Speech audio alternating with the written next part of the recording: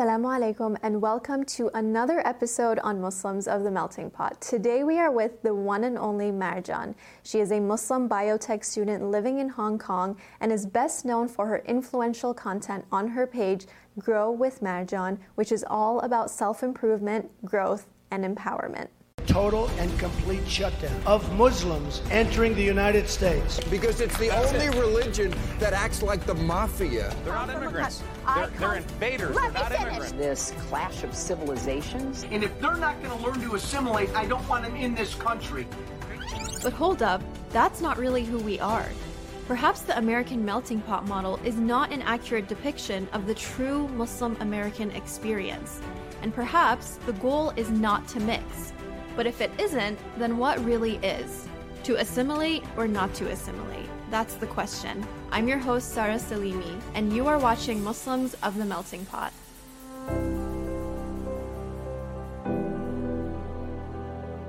Thank you again so much, Marjan, for being another one of my guests. I'm actually very honored that you were able to make it considering our 12-hour time difference. So thank you so much. I'm so excited for this conversation. Thank you. It's my pleasure. I'm so happy to be here. I'm not going to get as much into how are you in Hong Kong and why are you in Hong Kong. I think the more important question that really caught my attention when I was first introduced to your work and your page and everything you do is the fact that you decided as a Muslim girl to be covering and the specific form of hijab you chose, which is the chador. And it's so cute that you're wearing it today as well. But one of the things that really inspired me about your choice of covering is that you did it proudly and you do it everywhere.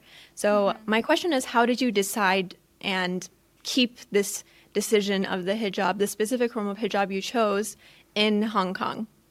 Yeah, I think that's a really good question. I feel like to answer this, we have to look a little bit back into my upbringing. So, you know, I was born in the city of Mashhad in Iran, and Mashhad is a insanely spiritual and religious city, right? Just being born there and then being brought up by a pretty religious family as well, I kind of already had these ideologies instilled in me.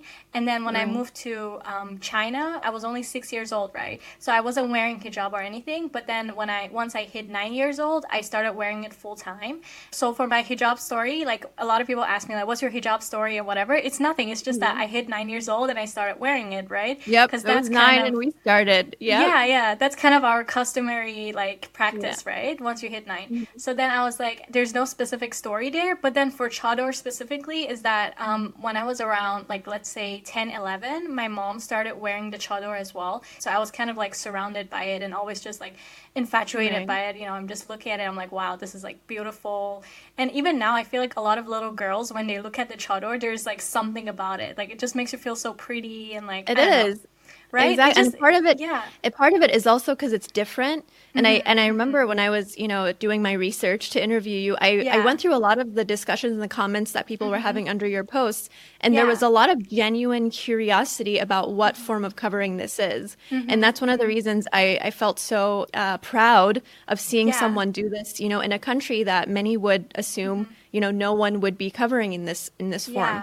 So it's really nice and refreshing to see that. And I think it also speaks to your character is at a time when I would say female empowerment, mostly in Western countries, but also in many others. The idea of female objectivity and the objectification of women is oftentimes mixed with female empowerment.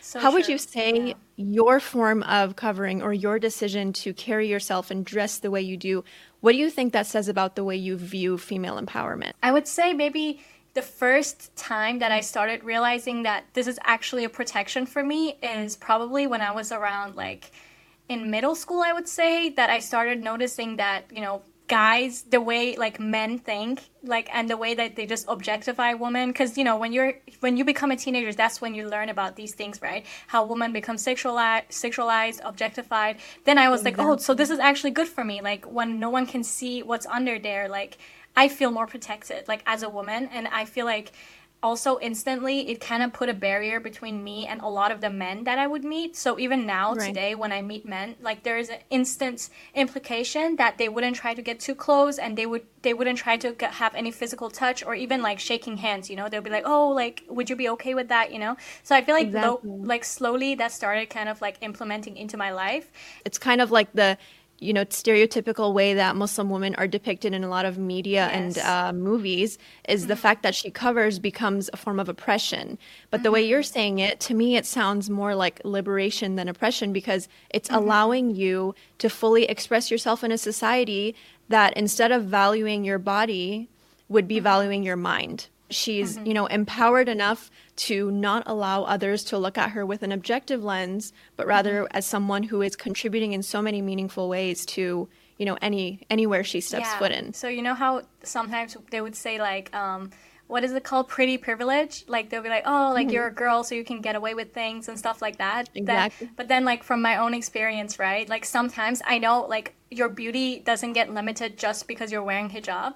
But I feel like in a lot of the occasions, it kind of gave me a confidence on another level that I'm like, okay, I did this because I'm just that good, It's not because like I'm like buying my way into it with like beauty or anything. So I feel like on another level, it kind of gave me a confidence.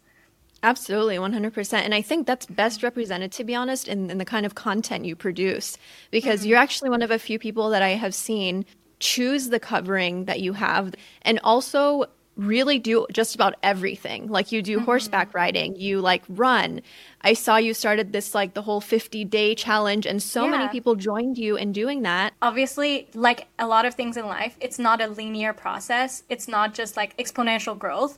It's all often like you make progress, you go backward a few steps, you go forward, you go backward. So one thing I learned from my own experience and my journey is just to embrace the days where you're feeling low and feeling overwhelmed. And I think one thing that I learned on my own healing journey is to, instead of trying to like resolve and dissolve these feelings or dismiss them or cover them up, just learn to live with them, So when you're upset, don't try to distract yourself. And you just have to accept that it's just life. It's just ups and downs. And you live with the down parts. And then eventually, like what they say, even the darkest of nights will come to an end, right? Then eventually with the natural flow of life, you'll be happy again. Schedule in the rest days, schedule in days to go out with your friends, schedule days to take care of yourself. So that's the way, like keeping the balance is what ensures you to have this disciplined lifestyle in a long term, like in a sustainable way. How much would you say that your faith and your principles as a Muslim do have an influence on your daily life? So I have to be honest, when I first started this page, it was really just about my growth journey. Even my page is called Grow with Marjan, right? I never intended to make Islamic content or religious content, The reason that it happened so naturally, and then when I was reflecting back, I realized that, why do I make so much Islamic content now, even though that wasn't my intention in the beginning, is because it's just such an integral part of my life. So for me to not make religious-related content, Islam-related content, would just be me going out of my way to avoid them. But then in reality, like that's just part of who I am. Like if I'm coming out here and sharing about my life, then I am sharing about Islam. So then that's why I was like, initially, I feel like making religious content would put you on a pedestal, kind of. Like, people would really watch closely everything you do. So that's why I didn't want to get into that space. So being a Muslim is my key identity, and then everything else is built on top of that. Absolutely. That's actually a really good way of answering it, because you're basically saying how it's inseparable from who you are. And if you're being your true authentic self, then religion undeniably plays a really significant role in it, which is really nice, because I think we're also living at a time when it's not super popular for people to adopt their religion as a lifestyle. It's kind of a lot of times seen as, it's just that little piece in the corner of my life. Yeah.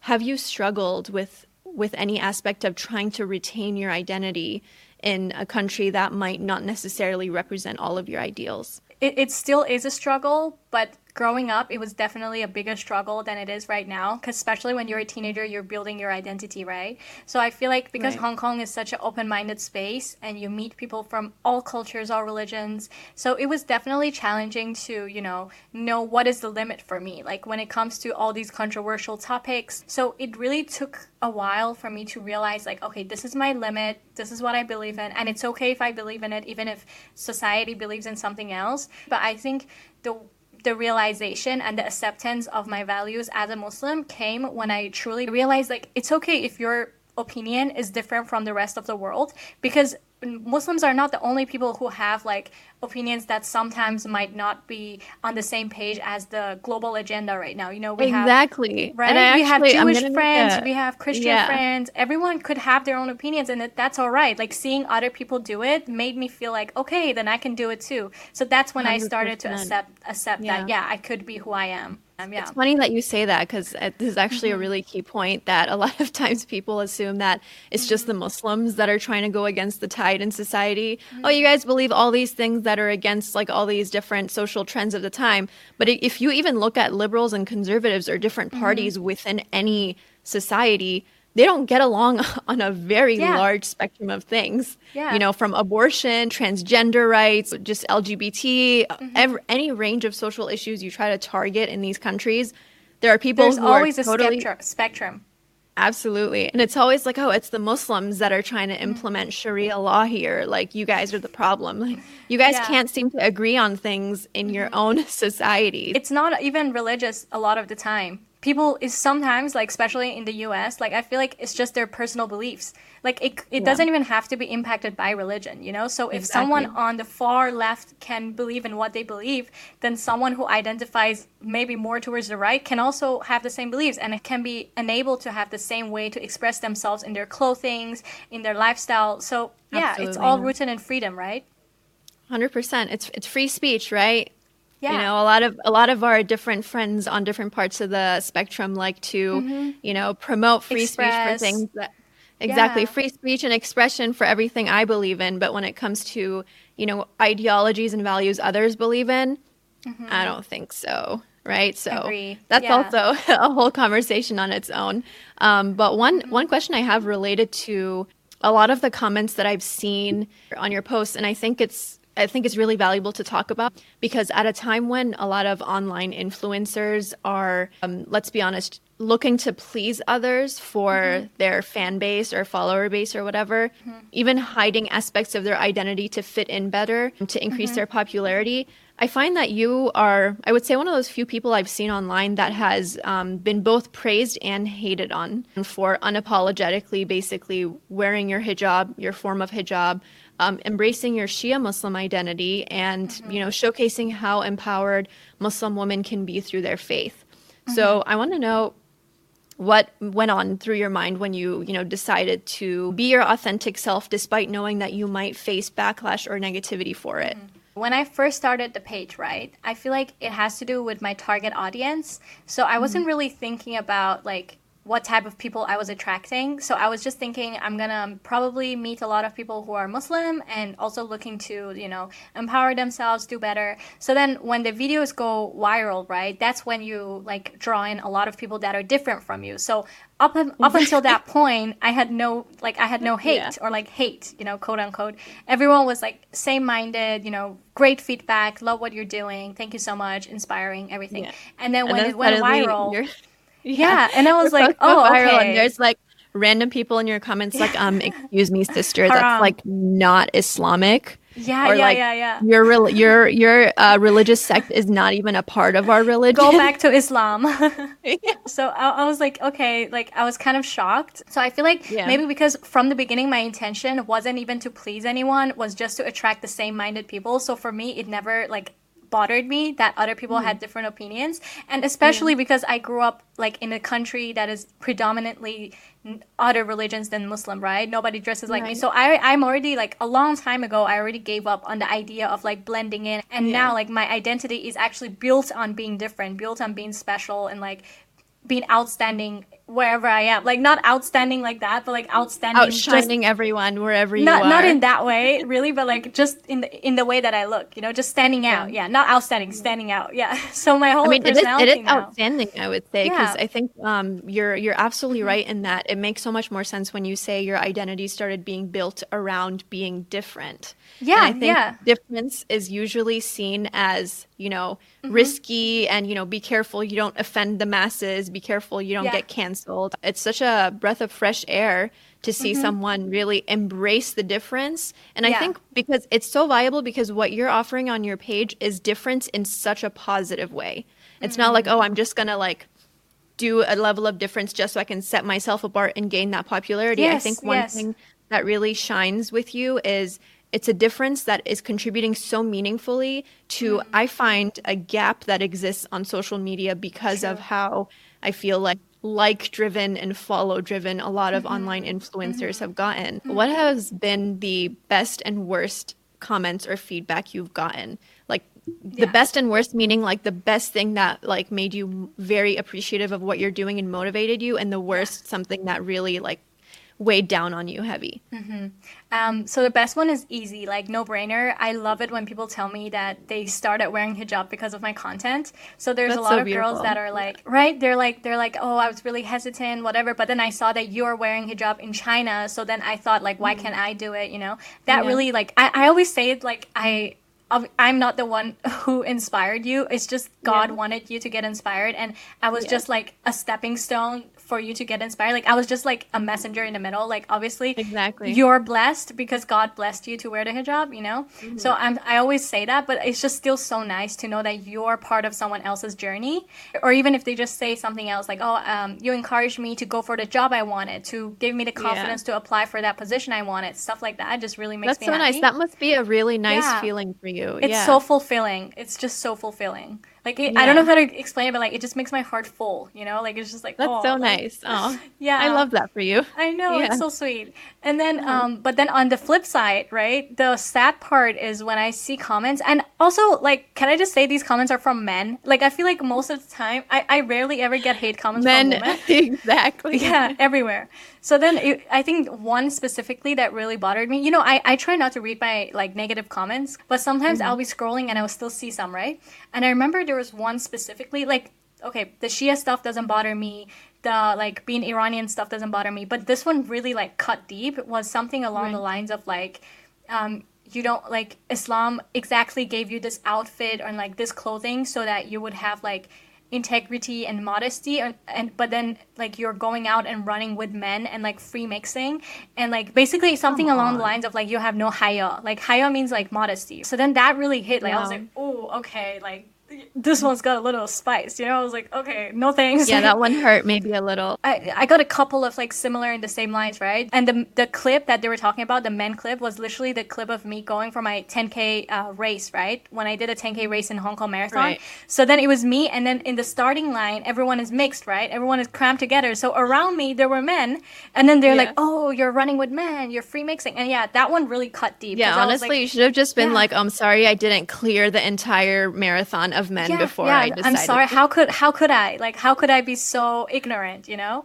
And I feel like, but then that was another lesson that I learned very, very quickly. Like, I would say like a month into my social media journey is that you can never please everyone. Just be who you are, do what you want to do. You can never please everyone on the internet.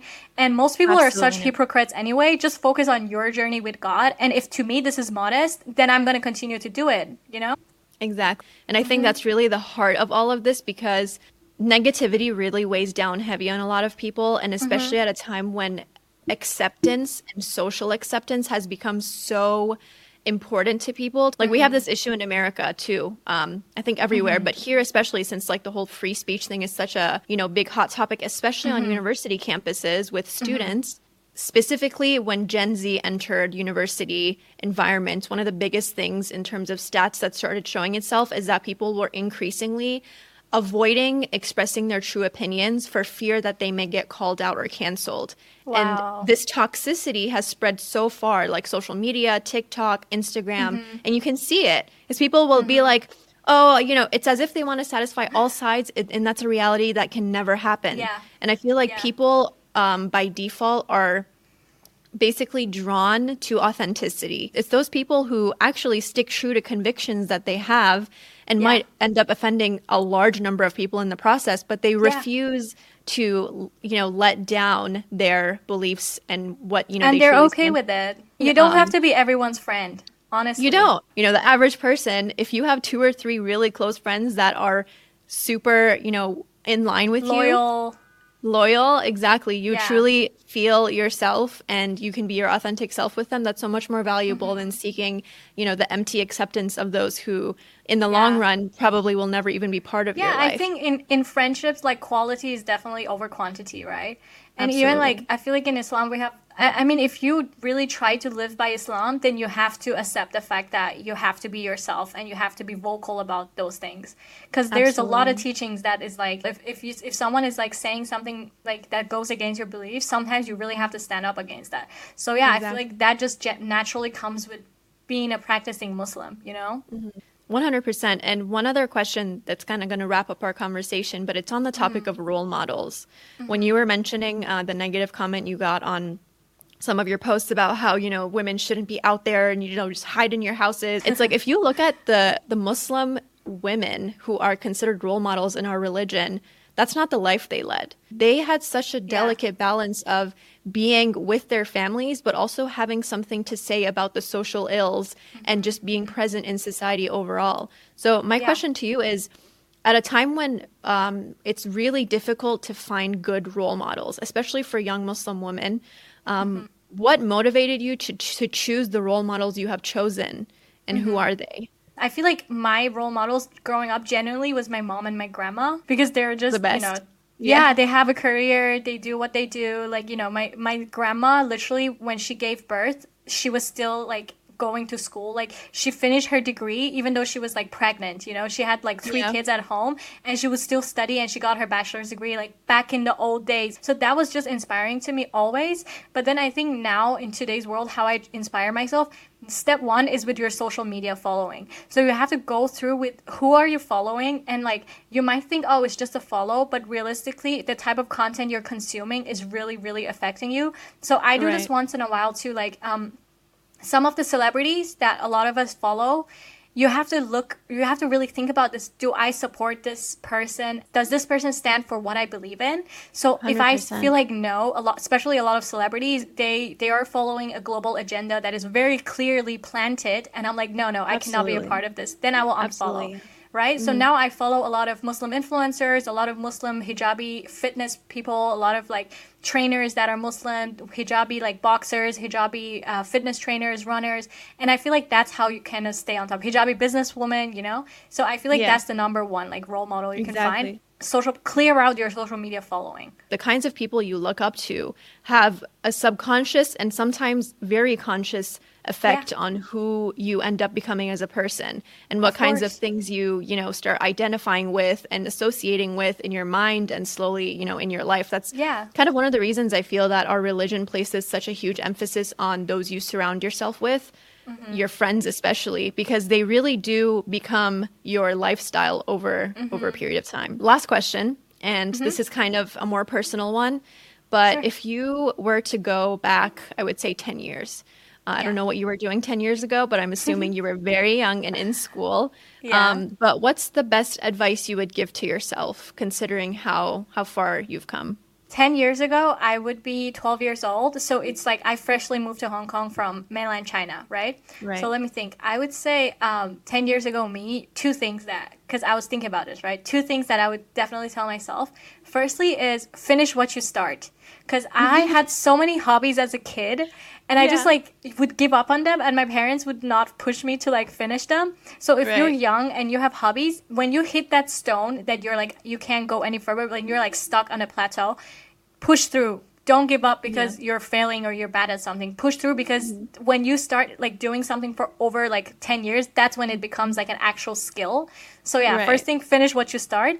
Second thing, whatever you're doing, give it 100% effort. So it could be school, it could be a competition, it could be just like, I don't know, like a sport, whatever you do, just make sure you give 100%. Because at the end of the day, even if you fail at it, you can say, I tried my hardest and I failed. So that's why it's fine, because there was nothing else I could have done. So I absolutely did everything I could. That's how you prevent getting regrets. That's a beautiful way to wrap it up. And I know I said last question, but I have one more. Where do you foresee yourself going with your page? I know you recently actually got accepted to your Dream Grad program, so congratulations. Thank you. All the best with that. But in terms of the work that you do with your social media and your content, how do you see it growing, or where do you see yourself in, I would say, 5 years? With my social media page, I think I would probably still continue making content because to me, this page is really just my hobby. But I think I might make some modifications because I do think about like the afterlife. I don't want to be like held responsible like because of some misinformation that I made or like some music that I endorsed or something. So I think I would try to make it as halal as possible. And that's maybe a change that I make. But I think I will still try to just reach more people and connect with more people. I have to credit that to my followers because I didn't think about it that deeply. But they kind of gave me that perspective. But I know the haram police will always have something to say, so don't let that bog down too much on you. Of course, yeah. Yeah, but once again, thank you so much, Marjan. I really enjoyed this conversation. I'm so glad that you were able to make it. And all the best with your page and with your studies. Thank you, you too. So nice talking to you.